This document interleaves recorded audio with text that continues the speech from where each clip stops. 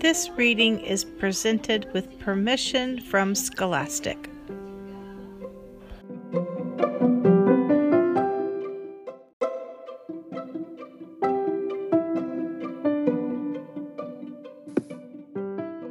Hi, boys and girls, it's Miss Stripe. When we left off last time, Lexi ended chapter 2 by telling everyone that she had charts. This does not sound good for Otto and his plan at all. Let's start with chapter 3 and find out what she has up her sleeve. And what's Otto going to do to make sure his plan to get a dog isn't foiled by his sister?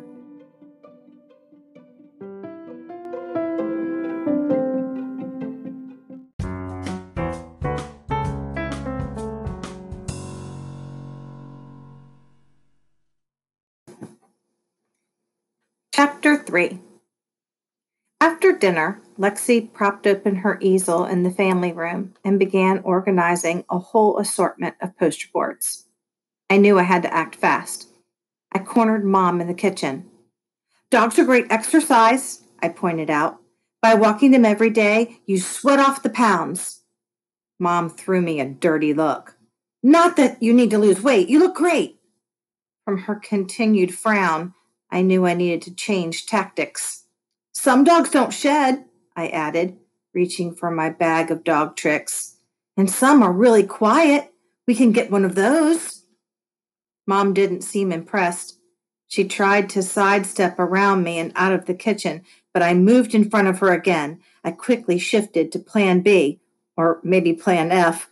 I didn't really have them lettered. Please, please, please, I begged. Begging didn't usually work with Mom, but I was desperate. Excuse me, Mom said, still attempting to walk around me, but I wasn't budging. I'll do anything. I'll mow the lawn. I'll cook dinner. I won't hang up my coat, but your coat too. I'll make my bed. I'll make Lexi's bed. Mom arched her left eyebrow. Okay, I won't make Lexi's bed, but that's only because she wouldn't want me in her room without permission. Mom tried to wiggle past me once more, but she wasn't going anywhere, not yet. It's not fair, I moaned. You never get me what I want. You won't let me buy Grand Theft Zombie Fighters last month, or those basketball sneakers, or let me paint my room or anything. Mom frowned. Those sneakers cost $200, and there are more important things to spend money on. I doubted that. That video game was too violent, and you are not painting your room in blue, green, and yellow stripes. End of story. I got on my knees to grovel, but this turned out to be a mistake. Mom easily walked around the kneeling me and into the family room where Lexi and her posters waited. My sister stood next to her easel. It propped up a sign that read, Why We Should Get a Cat. A presentation in vivid color by Lexi. Gold and silver glitter covered the poster. The letters were stenciled and painted in bright colors, and it had, I hate to admit this, a really impressive drawing of a cat. Lexi might have been annoying and wrong about pets, but she made excellent posters. Why We Should Get a Cat, presented by me. Lexi cleared her throat. She removed the first poster from the easel, revealing the board behind it.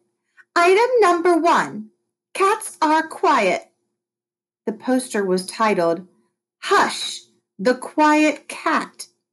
She must have used an entire tube of glitter glue on it.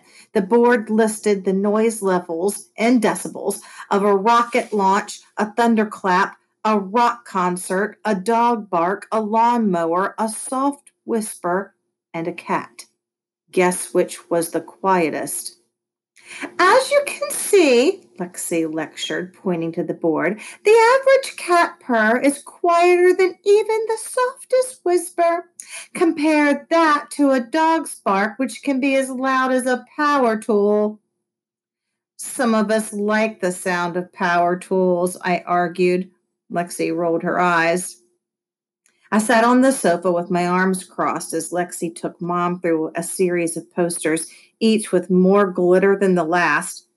They covered various cat topics, including the independent cat, cats and mice, a history, a cat got your tongue, cats and cleanliness. Sure, cats might not need to be walked, but so what? Walking a dog is fun if it's not raining or cold. Cats chased away mice and rodents, but I was almost positive we didn't have a mouse problem. And sure, cats give themselves tongue baths, but isn't that sort of gross if you think about it? Still, Mom nodded the entire time. Head nods are not a good sign when they're working against you. I don't know how Lexi found the time to create 6 posters, each loaded with silver and gold glitter, painted pictures, and elaborately detailed statistics. But things were looking bleaker for me with each and every poster. I did not want to live with a cat. I was not going to live with the cat. No way, no how. Very nice presentation, Lexi, praised Mom, followed by more head nods. I felt a large lump growing in my throat. You put a lot of work into this. Lexi beamed. I wanted to throw up. But I have some questions. Lexi gulped, and my lump shrunk. Mom asking questions was a good sign. It meant she wasn't convinced. It meant I had a sliver of hope after all, a small, rice-sized sliver, but still a sliver. Mom turned and looked at me too. I have questions for both of you. My lump grew back, extra large. Chapter 4.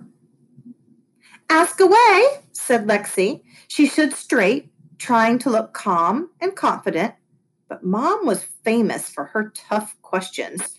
Her questions were even worse than a math teacher asking you a problem involving trains, distance, starting times, and when the trains would pass each other, assuming one traveled 45 miles per hour in an easterly direction and the other traveled 30 miles per hour in a westerly direction.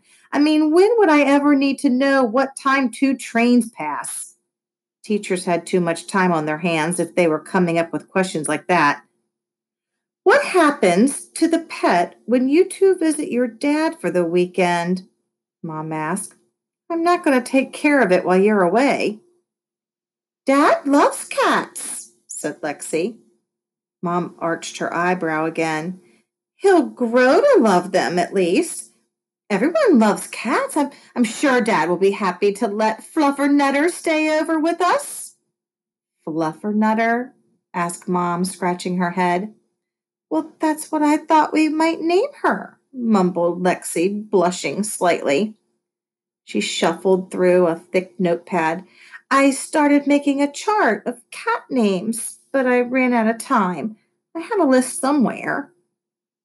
But Dad loves dogs more. I jumped into the argument while Lexi was distracted. He wanted a dog when he was growing up. He told me that once. I bet he'd love a dog, and I'll even let you and Dad name it. You can name it something way cooler than Fluffernutter.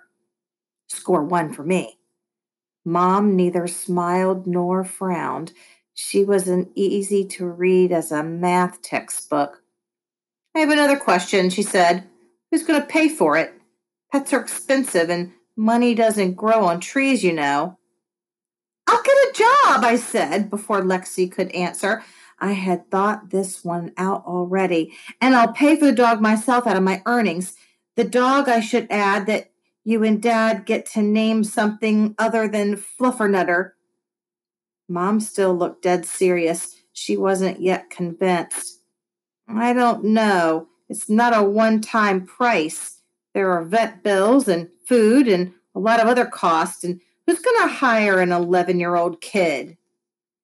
A lot of people, I said. I could do all sorts of things to make money, and I'll keep my job even after we get the dog so I can continue to pay for it. I'm not sure, Mom mumbled to herself, but she didn't leave the couch and she didn't shake her head. She was softening like an overripe banana.